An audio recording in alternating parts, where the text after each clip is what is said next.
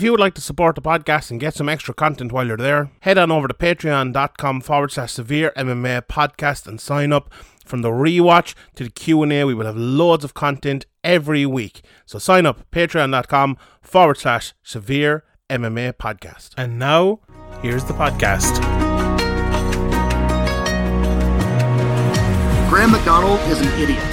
Sean Sheehan of SevereMMA.com. He even has the audacity to call himself the quote-unquote pod god. This is Severe MMA. Severe MMA. Severe MMA. Severe MMA. Severe MMA. Severe MMA. Severe MMA. The Severe MMA podcast is finally here. Welcome to the Severe MMA podcast. Here's your host, Sean Sheehan.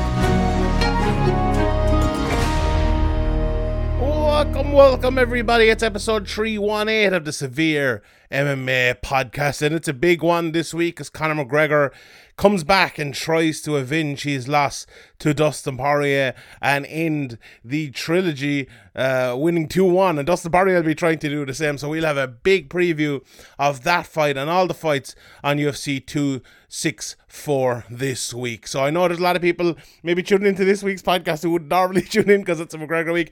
Thank you very much. We really appreciate it. We're going to get into all of that. We're going to discuss all of the happenings. We're going to discuss what we think will happen in the fight and much, much more. But before that, we must tell you that this episode of the podcast is sponsored by the official trimmer of the UFC, Manscaped. They're not only the sponsor of this podcast, but they also have sponsored multiple UFC stars, including Max Holloway, Francis Ngannou, and Sugar Sean O'Malley. Manscaped is here to ensure your favourite fighter doesn't miss weight because of their pubes. So that's always very, very good.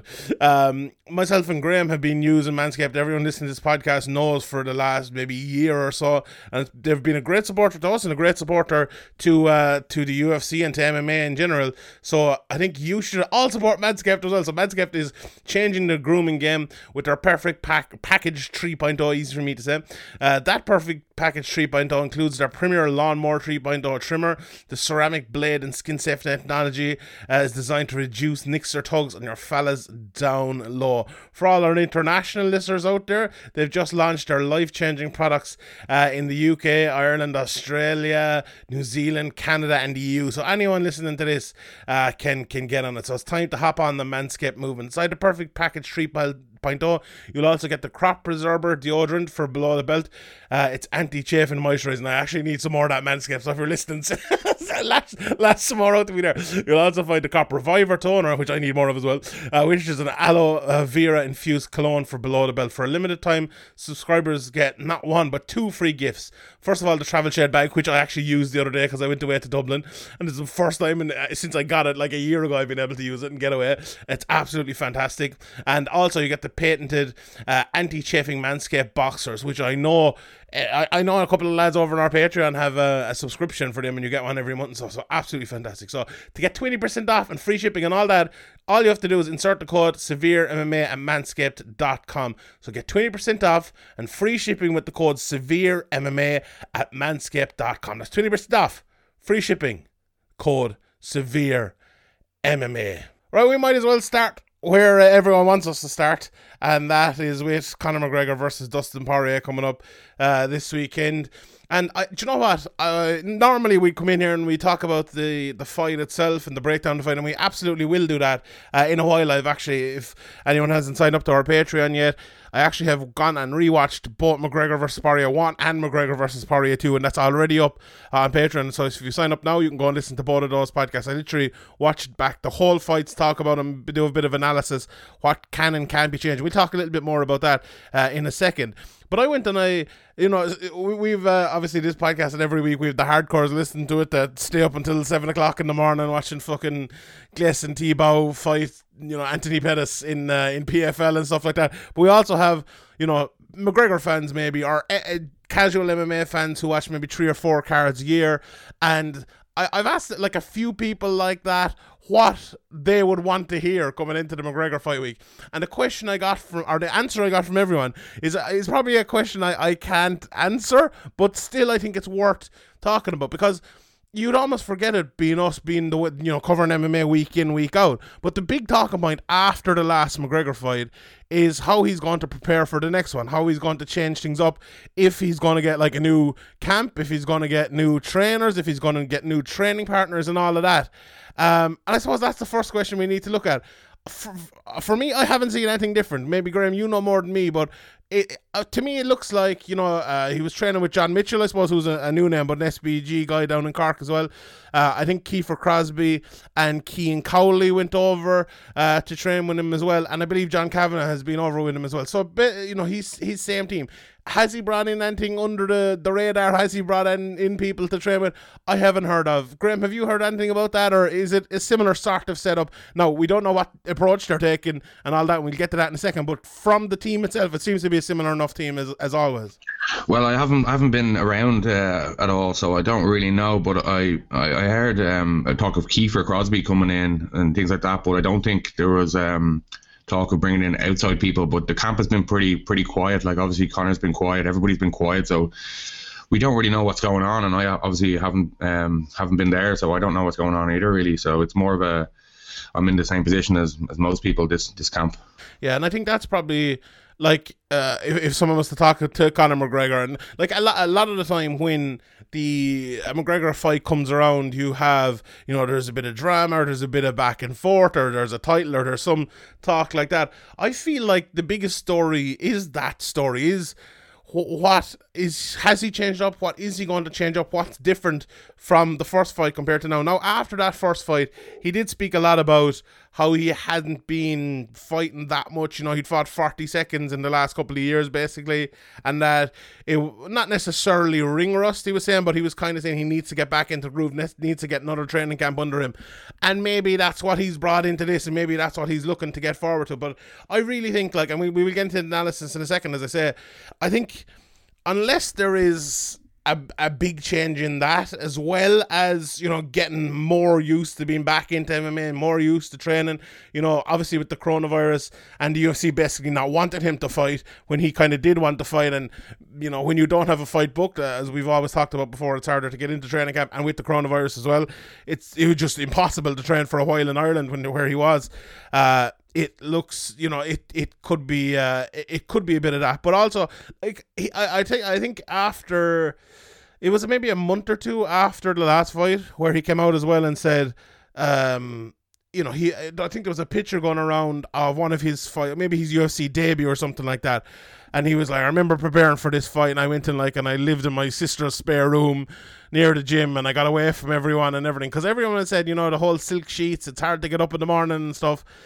I believe, like, he's been away over in, is it Abu Dhabi or out in that region of the world anyway, training and stuff. I know his girlfriend had a baby and things like that, so it looks like he has been kind of away in a training camp. You know, it's not exactly, you know, Iceland or, you know, maybe your sister's back room, but maybe it is a bit more of an away training camp and getting away to focus on nothing but that. You know, we haven't seen many whiskey tweets, we haven't seen many, you know, promotions or anything like that, so it feels like there is a bit more there with that, and on that side of it. And I suppose, Graham, you can, like, speak to that more than anything, like the amount of stuff that someone, you know, we talk about, you know, the silk sheets and it's hard to be getting up and stuff, but the amount of things someone like that famous has to do day in, day out just must be insane. And, like, hopefully, well, yeah, there's always people trying to pull out of you. You gotta kind of be the kind of distant guy, maybe piss a few people off and not do things that maybe people think you should do, but you gotta kind of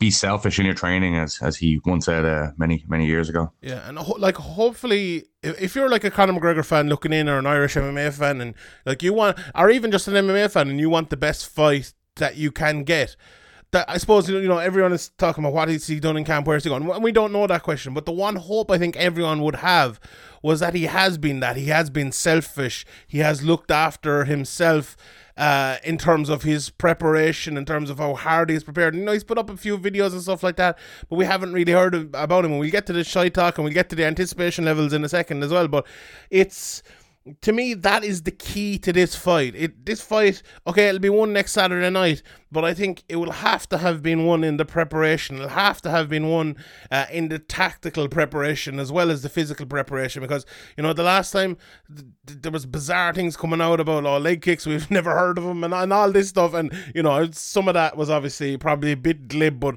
it didn't sound good, it didn't look good, and if he's not fully prepared, if his camp haven't fully prepared him as well, that is going to be a big issue. So, but if they have, you know, I've talked about it before. I talked about it directly after that fight, that there are adjustments to be made, and we will get to them, as I said, but I think that is the key, and that is a very big key coming in. And the question everyone is asking, and, you know, I'm sure Conor McGregor will be doing a lot of interviews next week, and I think that's the question that he probably won't answer, even if, you know, let's say if he got fucking, I don't know, MVP to come in and train with him and throw leg kicks at him for 6 months, he probably wouldn't say that, you know, but it's a question I think he needs to be asked. And we always get the question, how was camp and all, but this time I think it's a question that really needs to be asked, but I think it's an interesting one. Anticipation level, so I mentioned it earlier. I feel like, you know, I was a couple of lads I was talking to them the other day, MMA fans, and they were saying, it doesn't feel like there's a McGregor fight coming up not too long away.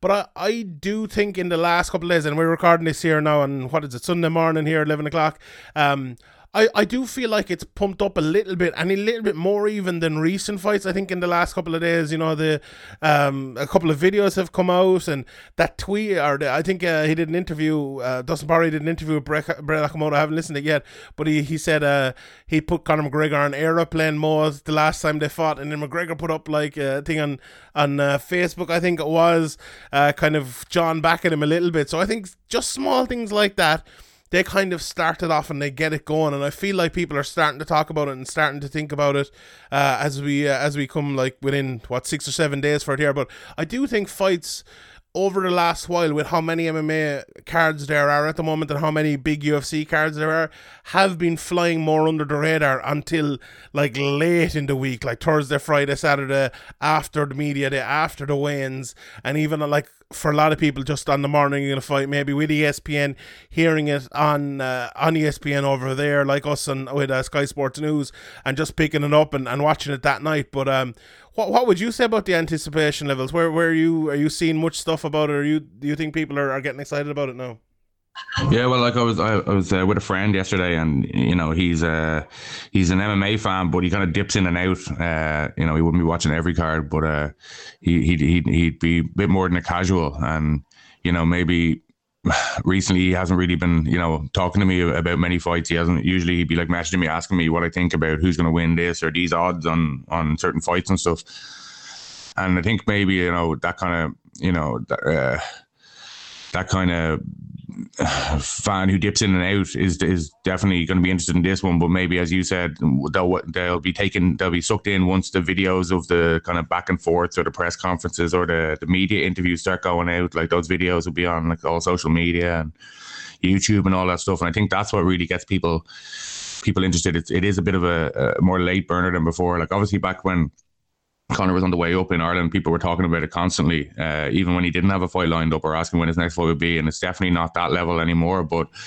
you know, as fight week comes, I expect more people to be ringing or messaging or asking, what do I think? Or, you know, I think the first one, I think the Khabib one I talked about, the Khabib fight, people were talking in the lead up, there's no hype, what's going on, and then once fight week came, it really exploded and everybody was talking about it, and obviously did, what was it, 1.6 million pay-per-views and stuff. So I think we'll be able to get a much better sense of the anticipation levels and the hype levels once Wednesday, Thursday comes around. Yeah, and it's that's a very good point, because it was a question I have actually prepared for someone who will be on the podcast with me tomorrow. So about how that has kind of changed and how McGregor's changed. I remember when Conor McGregor went into TUF. At that time, I don't know, like whenever it was just after Chad Mendes fight, wasn't it? I remember everyone was saying we're seeing too much of Conor McGregor. You know, he's all over the place. He's everywhere. Every time you turn anything on in MMA, every time anyone does an interview, they're talking about Conor McGregor. He tweets back at him, and it was fun and funnier back then, I suppose.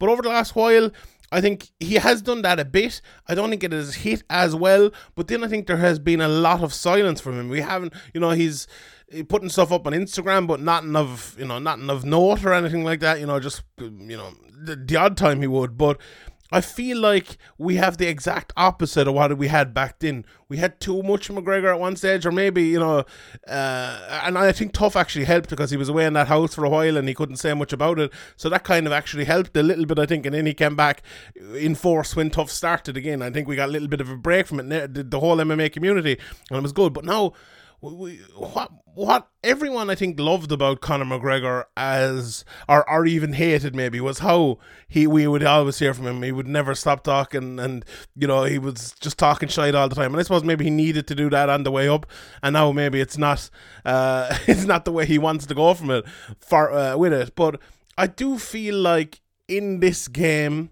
I think that's a big thing and a big part of it, and to be that kind of constant character. I know there's our basketball fans over here, but Kevin Durant, I think, is one of those guys now who's like tweeting all the time and talking shit, and I think people kind of like him because of that. And I think that's easier to do in MMA than any other sport. Although, look, McGregor probably gets criticised more for it as well whenever he chirps in with something, but I feel like that's a little bit of a missing part for him. And I think coming into this fight week as well, we talked about there will be a media day. I believe there's a press conference lined up and everything. It'll be interesting to see, do we get like nice guy Conor like we had the last time? Do we get like full on, P-head, you're a hick from Louisiana type of thing? Or do we get maybe a combination of both? What would you like to see first? It seems to me that Poirier is trying to nearly draw the aggressive trash talking McGregor out. I don't know why he'd want that, or if it's a non-conscious thing he's doing, but it seems to me like he seems to be the one trying to engage in a bit of back and forth. Do you reckon he thinks maybe it's an easy fight and he just wants to make more money out of it by building the hype? I don't think so. I think he knows this is a massive, huge legacy fight, and you know what I mean. This is huge for him. It's huge for Conor too. There's a lot on the line here. There's a lot of jeopardy here.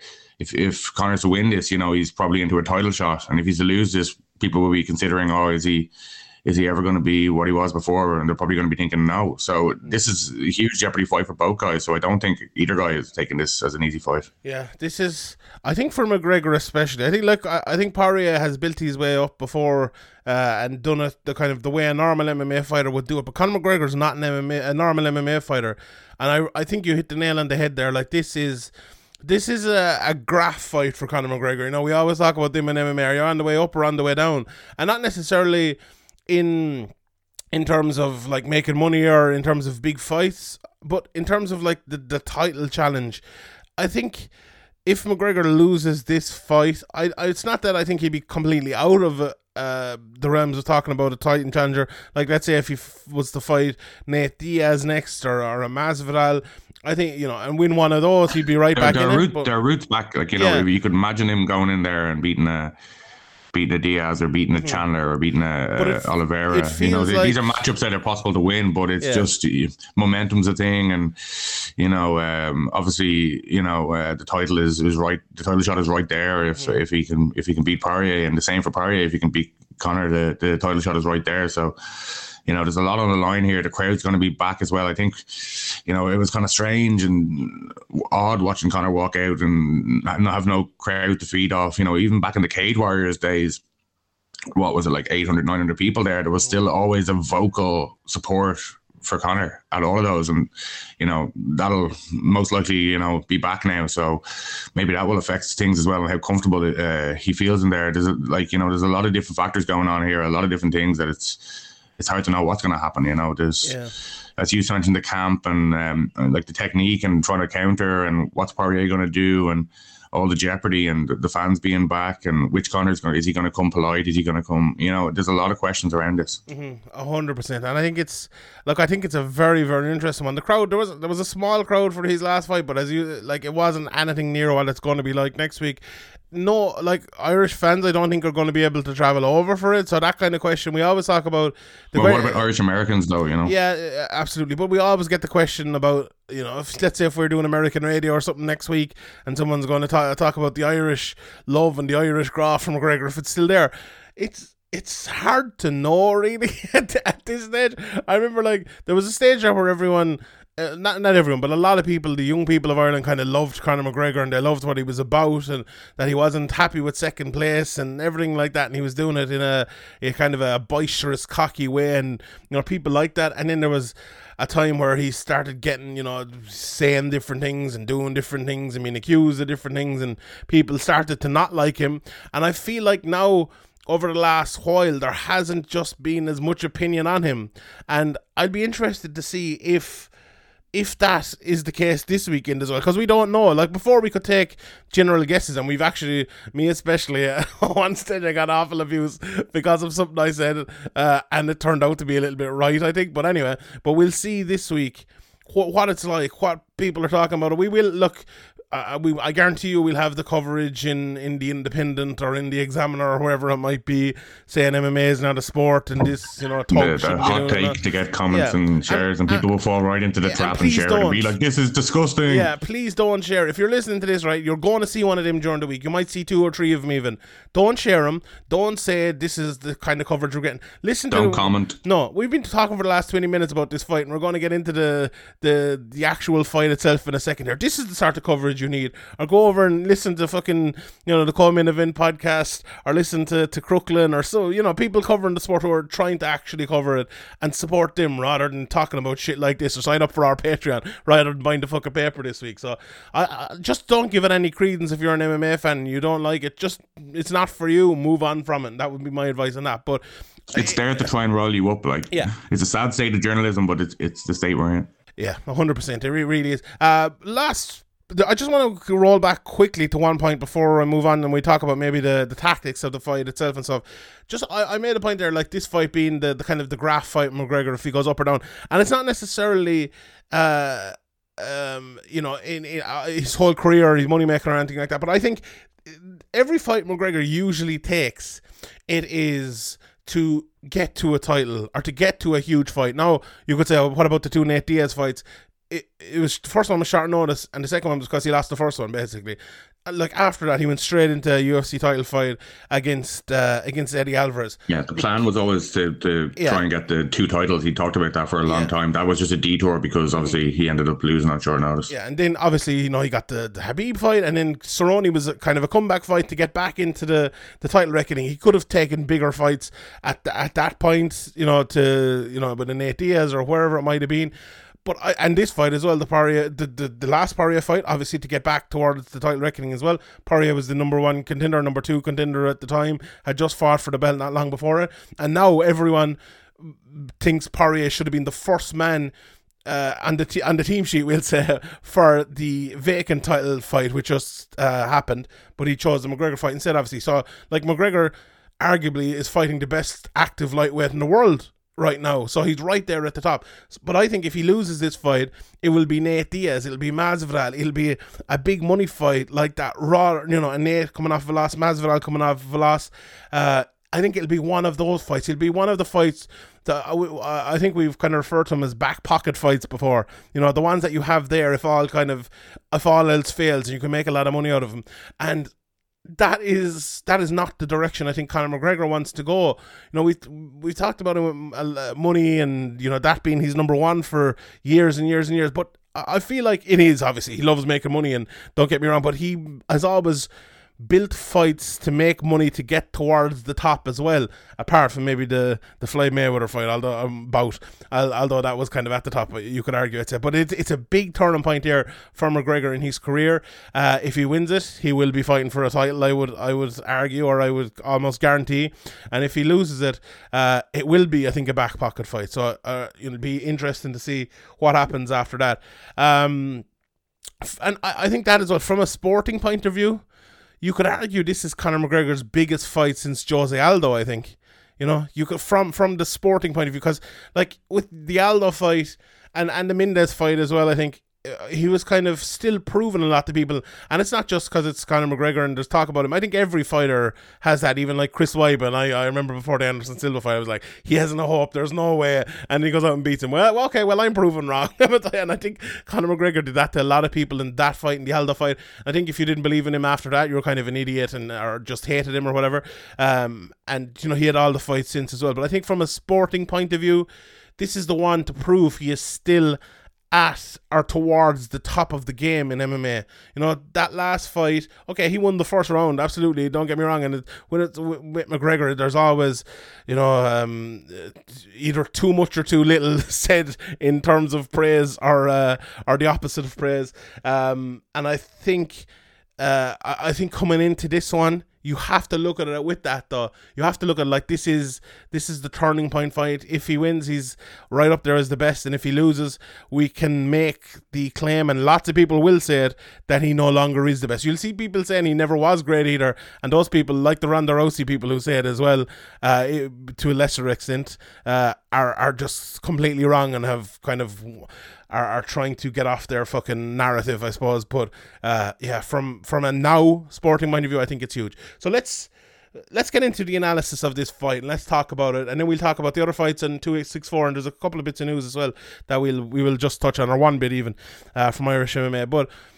looking at the last fight and having gone back and watched the fight, and I'll speak to people about this during the week as well that maybe know more than you and me, Graham, but I feel like watching back those fights, the big difference between McGregor in fight 1 and fight 2, and the reason he lost fight 2 and won fight 1, was because of the better movement, was because of the way he could get in and out, not get caught with leg kicks, not get caught with shots, and land his shots more quickly than his opponent, Dustin Poirier, could land on him.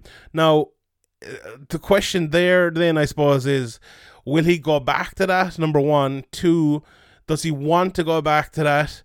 Is his new style like a style that he thinks is a level up on his old style, or just a changed style? That's what I would be very interested in. And in overall, like Conor McGregor, we've seen in the documentary, he's had, you know, bad knee injuries. He's had very, very bad injuries over the last while. Has, you know, said 2 years ago or whenever it was, the Eddie Alvarez fight, was that because he wanted to fight Eddie Alvarez that way, or was it because he couldn't move as well anymore with those injuries? That's a kind of another thing I think might be you know, and we've talked about that before in previous years as well. But what do you think in terms of the style? Do you think he will revert to type? He will go back to the early days, Conor McGregor loose on his feet? Or do you think we'll get this boxing? You know, he did a bit of the in and out and stuff as well coming in, but there's a lot of like in the pocket boxing, moving his shoulders, trying to land that front hand uppercut and things like that. What do you think we'll see from Conor McGregor on Saturday? Well, I think the post-fight press conference, was it, or was it an interview afterwards? He was talking about needing the kind of bouncing and in and out movement. So I suppose that's the best information we have. Obviously, we talked about him not really doing media, not really talking much since publicly. So the kind of last thing we heard from him about the kind of technique side of it was that he thought he needed more of that. So you'd assume that that's what he's doing, but it's all assumptions, you know. He didn't seem, what you were saying about, oh, is this a new, better style, that he didn't seem in the post-fight press conference to be thinking that way. But, you know, it's right after a loss, it's sore, it's you're trying to sort out the thoughts in your head. Maybe time has changed what he thought, but I don't know. These are all questions we need to see answered. Yeah, that's actually very interesting one, because I hadn't thought of that, like that he is open to adjusting backwards, which I think, I don't know, for me, if I'd never heard Conor McGregor speak and only watched him fight, I would think it's the opposite way. I would think this is a function of what he has learned by going over to boxing and what he's brought back and seen to work in MMA. You know, if anyone watched PFL and saw Clay Collard, the way he fought in MMA since he's came back, okay, the Pettis fight was unbelievable, especially for the first couple of rounds, and his next fight wasn't as good, but you can see that he's brought back some boxing back with him and used it like really, really well in his fights.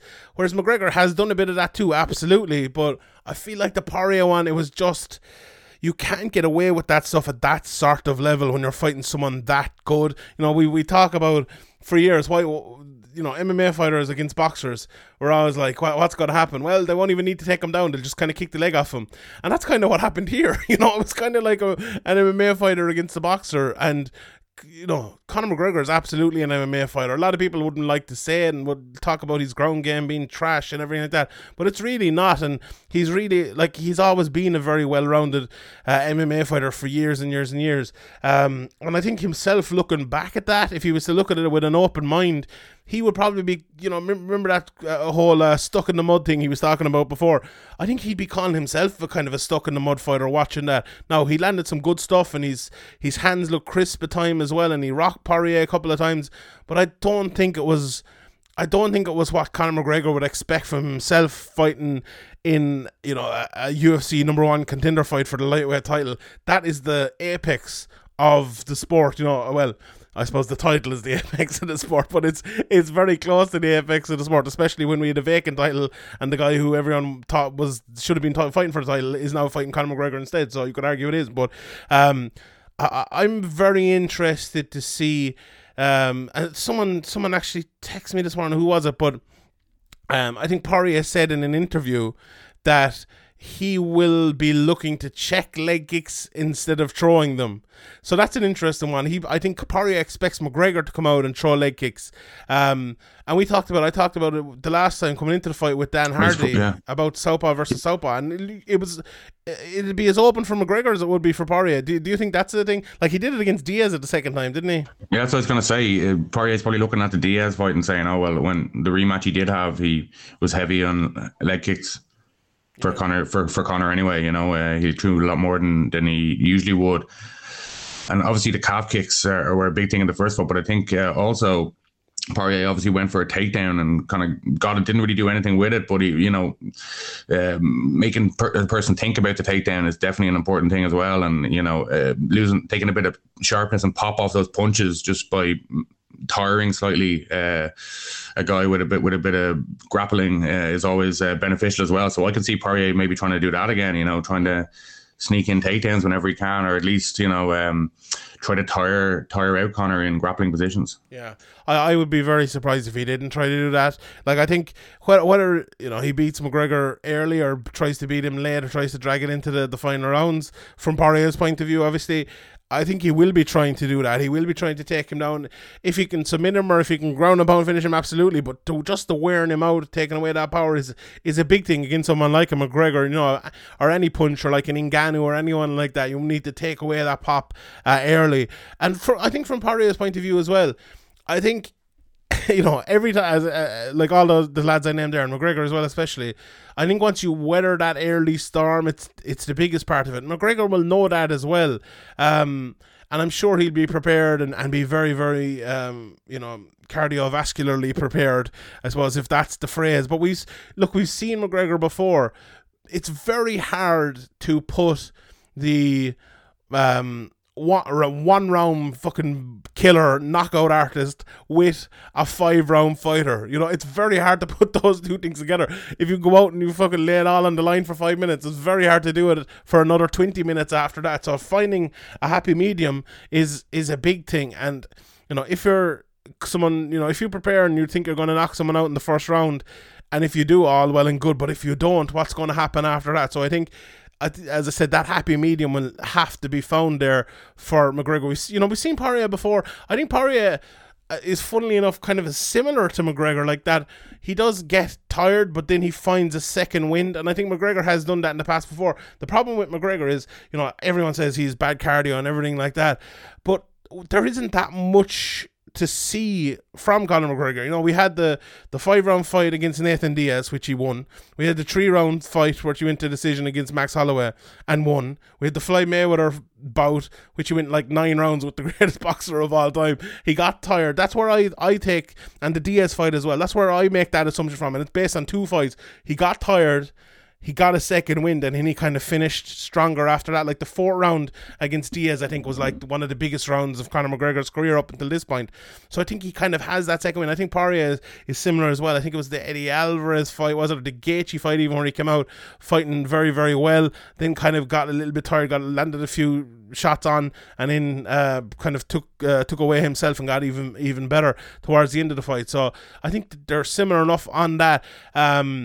Look, I think from a technical point of view, if McGregor comes out and goes hard for it early, I think that's the best thing he can do, to be honest. I don't think he should fight similarly technically than what he did in the first fight. I think he should change it up a little bit.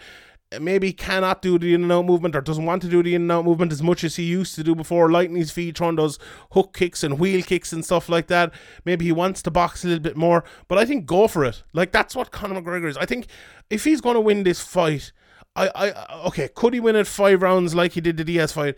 Yeah, absolutely. We've been bitten with that before. I said probably before that fight, probably go back and listen to the podcast, I probably said absolutely not, no hope, and then he goes out and does it.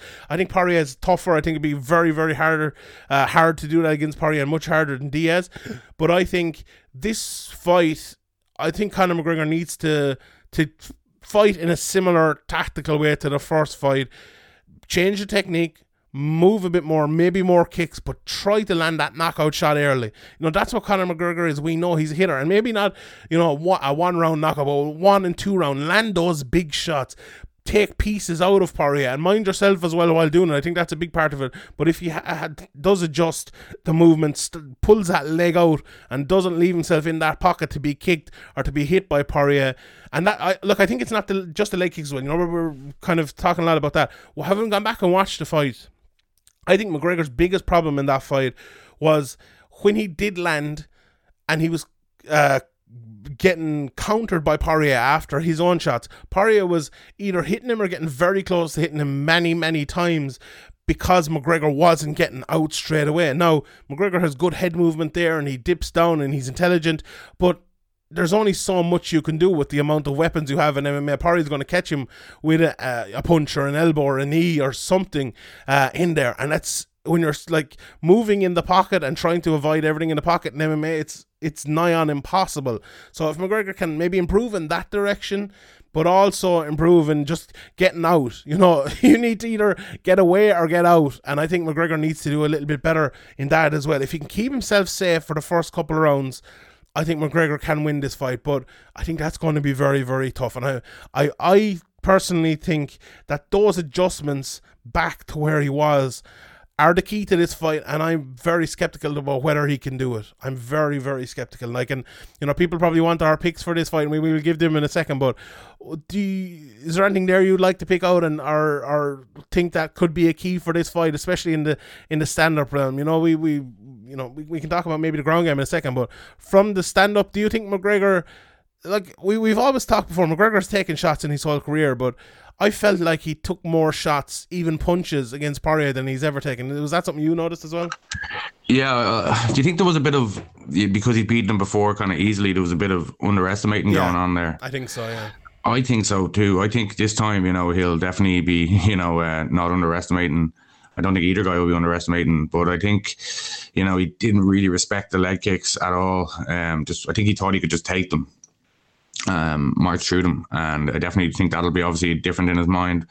It's definitely like another obstacle to overcome when you've been finished by the guy in the last fight. It's a different mental space, but he's shown before that he bounces back very well historically from losses, and seems to be able to adapt and learn.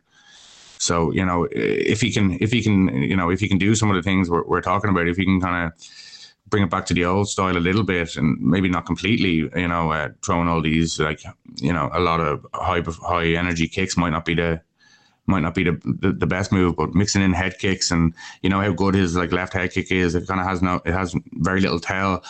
And I think I don't know if it was an Instagram Q&A or something he did something anyway, and he was talking about head kicks and stuff. So I think he's definitely, taught more about the technique and tactics side of this fight than he did the first one.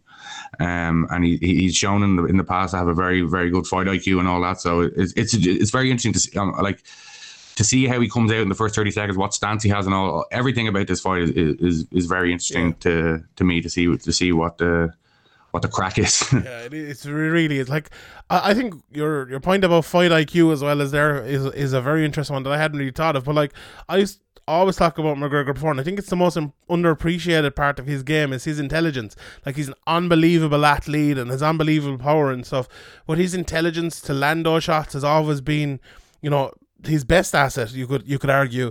And he didn't look like an intelligent fighter in the last fight. So, can he do it again and be more intelligent in this fight? Absolutely, I think he can. But that is a big key. And for Poirier, I think Poirier has to be intelligent in this as well, because it's very hard, I think, for Poirier to prepare for this fight, because we were talking about it here, and we've talked for the last fucking 40 minutes nearly about it here, about what is Conor McGregor going to do, how is he going to prepare, how is he going to be different.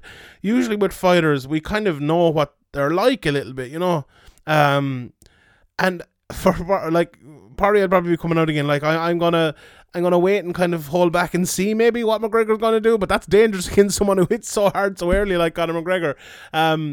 So, like, from his tactical point of view, if you're looking at it from a Poirier point of view, I think you have to be more careful early again. I think a lot of clinching, a couple of takedowns early, get that head out the way, jab off the cage, because McGregor's very good at cutting off the cage, and I think if he does continue to cut off the cage and can be better defensively, I think it's going to be a very hard night for Poirier as well. So Poirier needs to jab, move sideways off the cage and get away from McGregor, and make McGregor run after him, I think, in the first round or two, if you can't be in the clinch or on the ground with him. So, and on the ground, we talked about the wrestling as well before. You mentioned in the first fight, Poirier took him down, but McGregor immediately, he got his arse to the cage, got his back to the cage and got up, and in the clinch, I would argue it was 50-50. McGregor probably landed the better shots in the clinch, but from like a technical point of view, I think there was a bit of control from McGregor, a bit of control from Poirier, and not really much in it. We've seen Poirier's submissions before. We've only seen one submission from Conor McGregor in his career, but Poirier has obviously very, very good submissions on the ground. So I think McGregor, when he is he is early in the fight, when it's when he's dry and when he's not tired, I think he'll be able to defend Poirier pretty well in the wrestling and jiu-jitsu round. Maybe he'd get taken down, but I think he'd be able to survive and maybe get his arse to the cage again and get back up. But I think the later it goes, even in towards the second and third round, I think that's maybe where the difficulties can lie. What do you think about just the ground game in general? I know you've seen a lot of Conor McGregor on the ground and doing the documentary and stuff, more than probably anyone who's listened to this podcast or who has watched Conor McGregor fight. He's better than we think there, isn't he? Yeah, I think that narrative was there because we hadn't really seen him on the ground when he was a young pro, and when we had he'd had a couple of submission loss to Satenkov and Duffy, obviously. But we've seen, in the before he got tired in the first fight with Diaz, we saw him sweep Diaz. Like, we've seen him, escape against Mendes. We've seen him, he's obviously not the best wrestler and grappler in the division, but he's definitely that old narrative that seems to have carried on is nonsense. Like, he's obviously a very, very well-rounded fighter. Obviously his first base is obviously striking, and that's obviously his best way, but it's not as if he's a one-dimensional fighter like fighters of old, the way people kind of some people seem to think. Yeah, it's true. Right, the pick, Graham. What's your pick? Who do you think will win? How do you think they'll win it?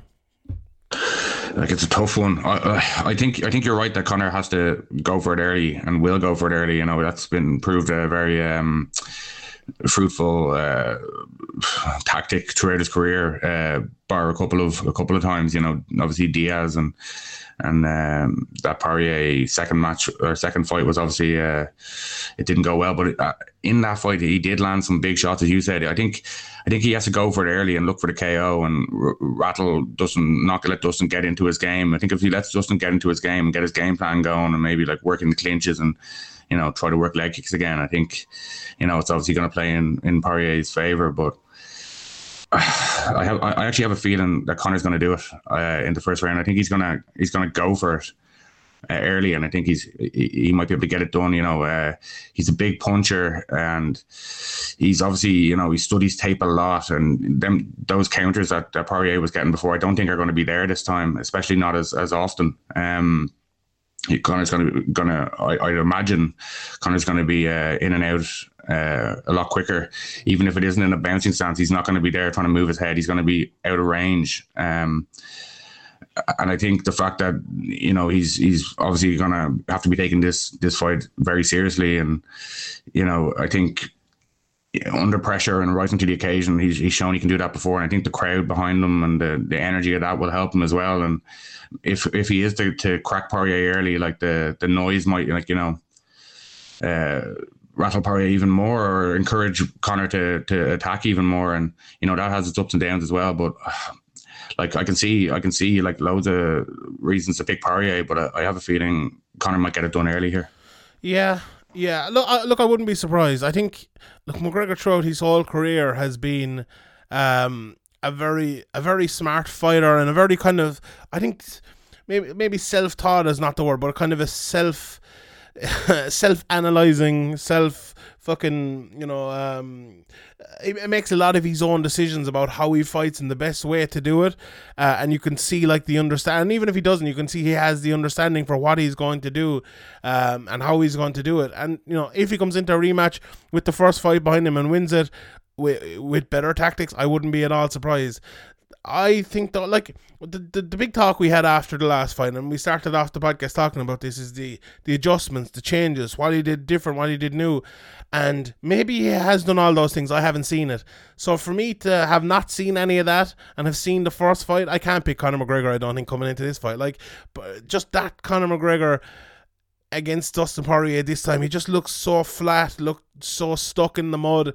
I'm not sure he can adjust back to his old style. If he can, if McGregor comes out and he fights in his old style and he looks fit and he's moving everywhere, I think he probably will win, to be honest, because I think that style is, and I said it right after the last fight, and go back and listen to the podcast, that style is built to beat what Poirier did in that fight, and I think he can win that way. But I'm not sure he's going to do that. I think there needed to have been more done than there was done, from what I've seen. Now, maybe I'm wrong. I don't know, and I'm just completely assuming. So if I am wrong, I'm wrong. But I think McGregor will come out quicker, and he will try to knock him out early, and he'll try to do bigger things. But I think Poirier will be more careful early. He will do a lot more clinches, we talked about earlier, and I think because of that, I think the fight will go a little bit longer. So I think it'll go 3 to 4 rounds, and I think McGregor will get a little bit tired. Poirier will start to land a few shots. I think when McGregor takes a few shots, he's the sort of lad where the opponent will get like he G'd up, and McGregor will start taking more and more. I think my prediction is Dustin Poirier late, maybe third round submission. That's what I think. I think McGregor might even go for a takedown and end up getting fucking Peruvian necktied or something like that, or a Darce or an Anaconda or something like that from Poirier. So, but it's an interesting fight, and that's just me completely speculating, obviously, as it is with you too, Graham. I think, look, two of the best lightweights in the world, a huge trilogy, 1-1.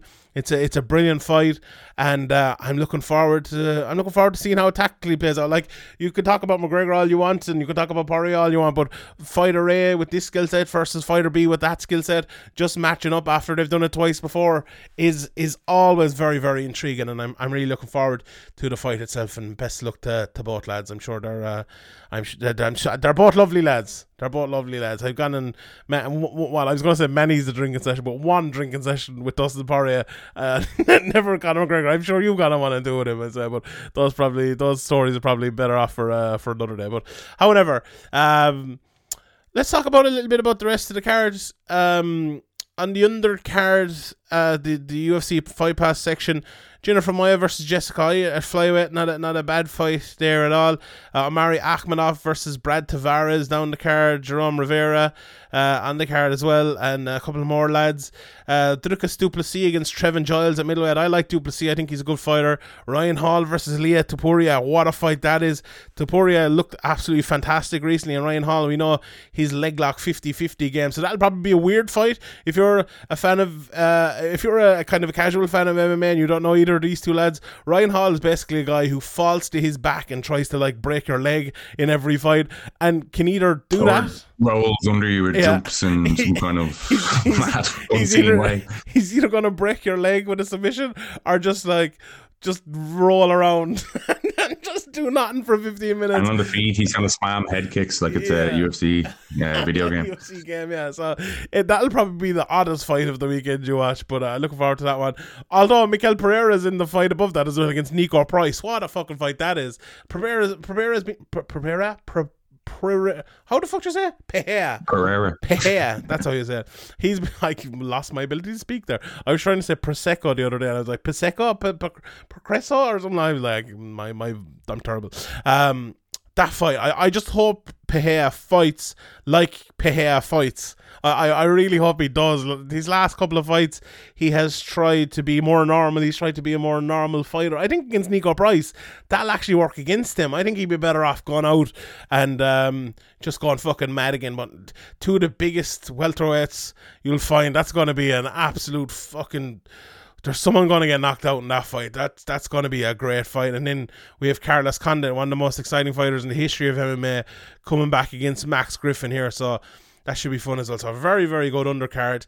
On the main card, we have Sean O'Malley against Chris Matinho, who's taking the fight. Is this an Irish Sean Sheehan Twitter handle night? Yeah, well, it always is when Sugar Sean O'Malley is fighting. I'll be in there. That I don't know much about Chris Matinho, I won't lie. I think he's come in from, was it LFA or somewhere like that? Louis Smolka was supposed to fight Sean O'Malley, which to me was a bit of an odd fight. Although it would have been a fun fight, I would have liked to have seen it. But yeah, be a big opportunity for Chris Matinho, and I think the UFC are trying to build Sean O'Malley, and they're actually doing a pretty good job of it, to be honest. But putting him on a Conor McGregor undercard would probably, he'd probably bring out the Irish flag and everything like that. I'm sure the Irish Americans will absolutely eat that up, so it's a wise placement to put Sean O'Malley on that, opening up the card if he gets a big knockout or something. I think that could be very, very smart by the UFC, so that's definitely a good move for them. Arguably then the women's bantamweight number one contender fight again from Irina Aldana against Yana Kunitskaya. Maybe I'm forgetting someone there, but I think that's especially if Aldana wins. I like Aldana. I've been a big fan of her for ages. I think that's the question. If you could pick out one person, okay, she lost to Holly Holm last time out, but she has beaten Ketlin Vieira, who was the number one contender before that. And if there's one person you can kind of pick out of people on the way up to challenge Amanda Nunes, I think she'd be the one I'd like to see. Now I don't think she'd beat Amanda Nunes or anything like that. But apart from Kayla Harrison, obviously, but we leave that chat to last week. But I think that's a good fight, and I think Kunitskaya is tough, tough as hell. But I think Aldana will do that one. Big heavyweights then. Former NFL player / terrible human being Greg Hardy against lovely lad Tai Tuivasa, who drinks beer out of shoes. I think a lot of people will want Tai Tuivasa to probably win this fight, to be honest. But do you know Tai Tuivasa has more UFC heavyweight fights than Daniel Cormier and Brock Lesnar? Do you know that? No, there you go. But yeah, looking forward to seeing that one. And then in the co-main event, this is a big one as well. Arguably a welterweight number one contender bout, although with the fucking way they're matchmaking welterweight recently, it probably isn't. Gilbert Burns against the most beautiful man, the most magnificent creation that God has ever put on this green earth, Stephen Wonderboy Thompson. I feel like this should be one of those fights over 5 rounds, that they're just the arbitrary 5-round fight that the UFC have been doing lately. Pity it isn't, but what do you think before I get into my thoughts on Burns versus Wonderboy? It's a fun fight, isn't it? Who do you think will win him? Yeah, it's a fun fight. I always love watching Wonderboy. Like, he brings something different. Like Ryan Hall, we were talking about it, does the same. So there's definitely some interesting fights on this card, and Wonderboy against Gilbert Burns is definitely one of them. Wonderboy, he's kind of had an unfortunate situation. He's kind of been, kept out of title fights. Maybe the Woodley fights didn't impress too many people. I actually enjoyed the first one and didn't mind the second one, but I think that kind of left a stain that he's kind of hard to get over. Obviously, losing to Pettis like that in a fight he was winning, getting knocked out wasn't ideal. But that could, when you're spending so much time on the feet, that's going to happen sooner or later. an unpredictable guy like Pettis. And I obviously think he beat Darren Till. I was surprised at that decision at the time. So, Wonderboy's had a bit of an unlucky run, and this is kind of his last chance maybe to get to the title shot and get that title. So, this is a huge fight for him. Obviously, he hasn't fought the level of competition that he had in previous years recently, but he hasn't looked like he's lost a step. He hasn't looked over the hill or anything like that. So, yeah, I think Gilbert Burns has been improving a lot fight to fight. He's a very good fighter. He's very well rounded now. But I think Wonderboy's style, and it's so hard to get in on Wonderboy to get a takedown. It's so hard to get inside near him to land punches without the risk of a big shot coming from him. So yeah, I'd be picking Wonderboy in this fight. But I think Gilbert Burns might kind of. He might look like a lot of a worse fighter than he is in this fight. Wonderboy has a habit of doing that to people, and I think he might do that here. Yeah, it's with Wonderboy as well. It's an odd one because sometimes, let's say Curtis Blades now, right? He's lost to Francis Ngannou twice, so it's going to be a little bit harder for him to get the title shot. And especially, like, let's say if someone has lost to the same guy twice for a title, it's almost about like a Joseph Benavidez versus Demetrius Johnson. Very hard to get back in, and that's what happened. Well, Wonderboy obviously drew one of those fights at Woodley, but now Woodley's gone, and the fact that he really hasn't even been placed in the title picture over the last while has been very odd, I think, to me. Now, this one, when you're fighting Gilbert Burns, if you beat Gilbert Burns, you have to be in that picture, you have to be in that talk, but it feels like they're trying to avoid that talk with him, and I'm not sure why. I think Dana White was like expecting him to be this like poster child knockout artist, and then he had a couple of non-knockouts, let's say that. I didn't think they were the greatest fights in the world, but you liked them and stuff. They're not. Look, they weren't the worst fights in UFC history. There was it wasn't like they weren't like very like high or memorable fights that I put on a high on a list or anything. But battles, they were on an edge. I felt at any moment like and I think we saw when Woodley floored Wonderboy that the fight was on an edge, and maybe some people don't enjoy them, but I enjoyed them. Obviously, it wasn't a fantastic fight. I'm going to go back and watch. Yeah, it's true, and like it feels like he's been trying to force himself back into it, and it's just not worked for him. But this fight, look, it's a very interesting fight for me. I think Gilbert Burns, he's a similar sort of build to Tyron Woodley. I think a more dangerous fighter even than Woodley. I think he hits very, very hard, on the ground. Absolutely, just insane jiu-jitsu and everything like that. So if he can get the fight to the ground, Wonderboy has probably better jiu-jitsu than we know as well. I think his brother-in-law or something like that is a black belt, and he's been training a lot with him over the last while. And having Chris Weidman as well as his other brother-in-law is another black belt. We talk about Wonderboy's wrestling over the last few years. Who's taking Wonderboy down? No one. So if Gilbert Burns is to do it, you try and get him down. Yeah, very, very rarely. Yeah, so I think Gilbert Burns, he's going to have to take lots of opportunities, or take chances to get opportunities. I think that plays into the hands of Wonderboy though. Look, maybe he will knock him out, maybe he will land a shot. And you said Wonderboy hasn't lost a step. Not to go against myself, but I think he actually has a little bit. I don't think he's as fast as he once was, and I think it will open up for Burns. I think Burns will land a few shots, but I think Burns has showed as well that I don't think Burns is the best chin in the world, and I think if Wonderboy can land a few shots at him, I think he probably can knock him out. But it's an interesting fight. I think someone's getting knocked out in this fight. I really do. I'm not sure who. I'm a little bit biased towards Wonderboy, I think, but I don't know. I honestly don't. I'd find it very hard. I'd probably pick Wonderboy. We'd probably be doing the picks during the week here, but I think I'll pick Wonderboy to win the fight, but I could easily see Burns knocking him out as well. Look, a very, very fun fight. I'm looking forward to seeing it happening and to see what's going on. And that's basically all the MMA we have next week. I'm looking at Topology here, and the UFC 264 in 6 days time, and then we've Bellator 262 at 12 days time, so we'll obviously talk about that next week. But there's no big MMA. I know CFFC was on last night, but there's a big MMA card coming up next week, and then we'll be moving on from there. So I'm looking forward to it. I can't wait. So that's our UFC 264 breakdown. Graham, we have to talk about it as well. We talked about it a lot last week. The whole Ian Garry Team KF situation, and about what would be said after it. So Team KF released a statement. I'll read out the statement here now if you'll bear with me for a few seconds. This quote from Team KF. This past week, Team KF has stayed silent out of respect for Cage Warriors promotion to minimise any disruption to the fantastic fights that they promote, and also not to interfere with the welterweight title bout on Fight Week. We now want to take the opportunity to set the record straight on the back of some statements and insinuations from the current welterweight champion and his manager.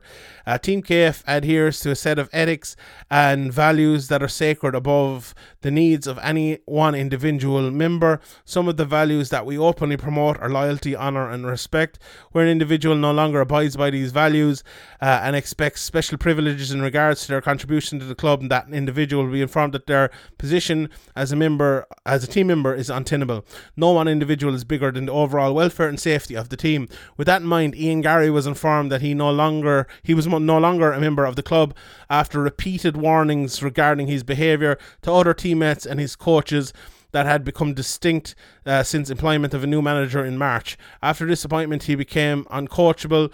This was not a decision that was taken lightly, as considerable time and resources were dedicated to Ian's training at a cost to the club since he made his amateur debut a dozen fights ago, up until he attained his world title under the tutelage of his coaches with the sports of his teammates. Team KF is drawing a line under the matter, and we return our focus to even more making more champions and helping members achieve their fitness and martial arts goals.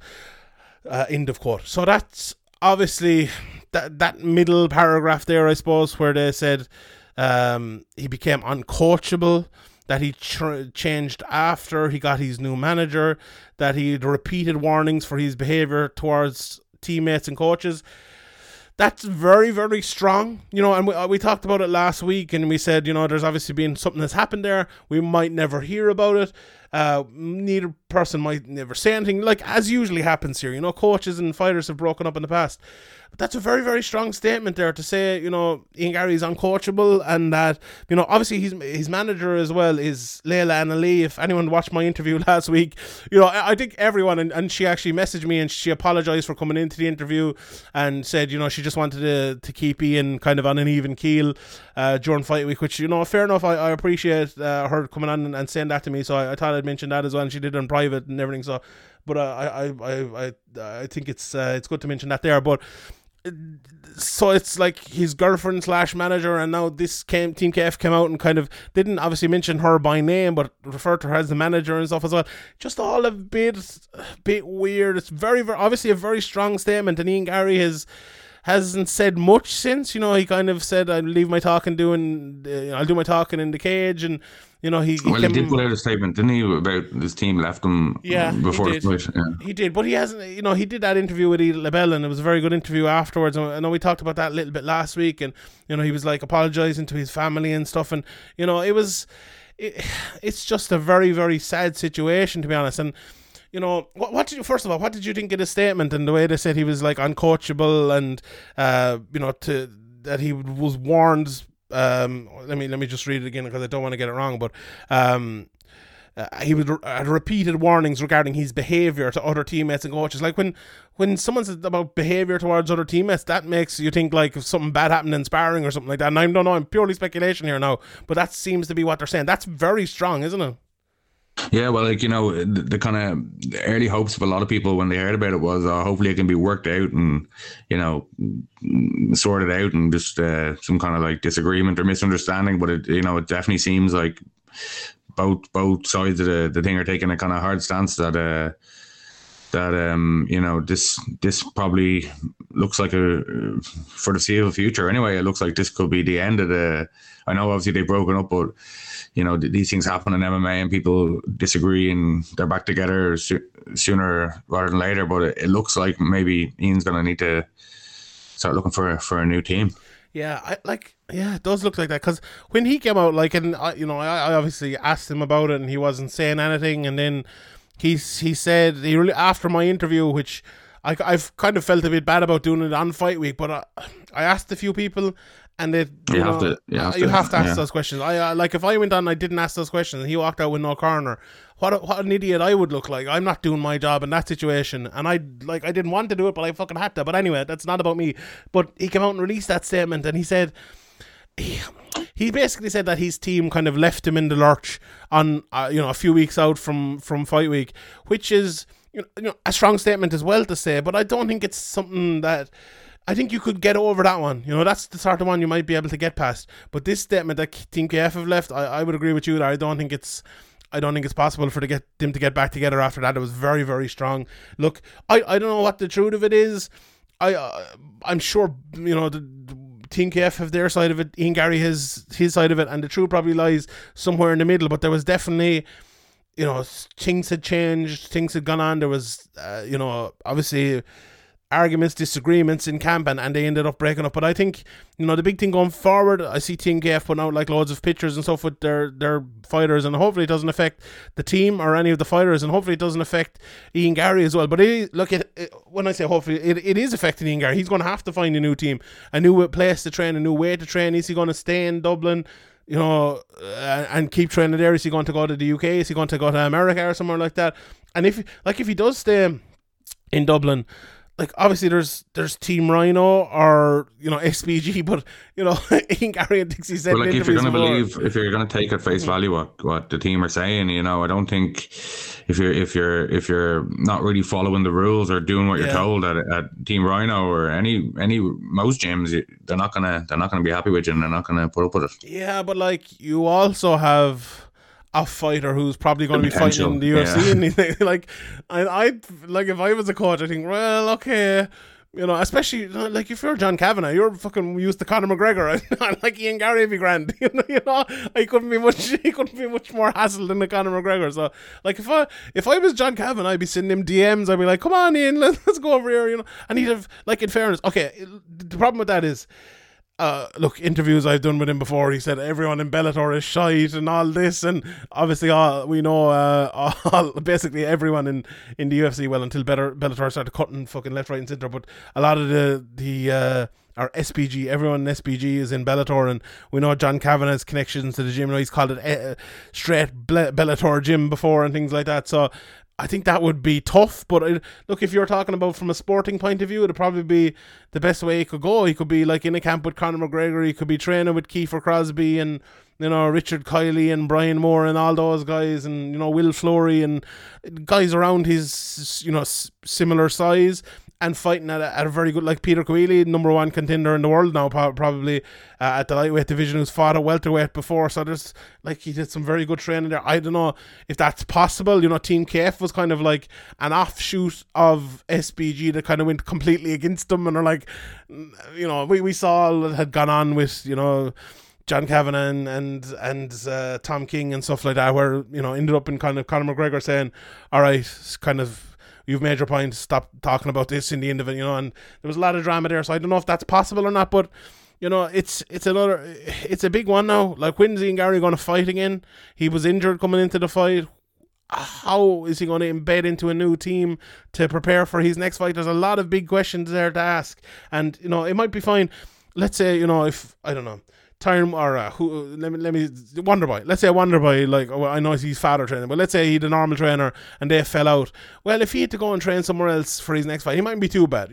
He's at the very, very top of the game. He's been there for years. Ian Garry's still a guy learning. He's still a guy coming up. He's a very, very good fighter. Don't get me wrong. I think he'll be a very good UFC fighter. But he's still a guy learning. Still a guy on the ups. 7 fights in? He needs a team. He needs a coach.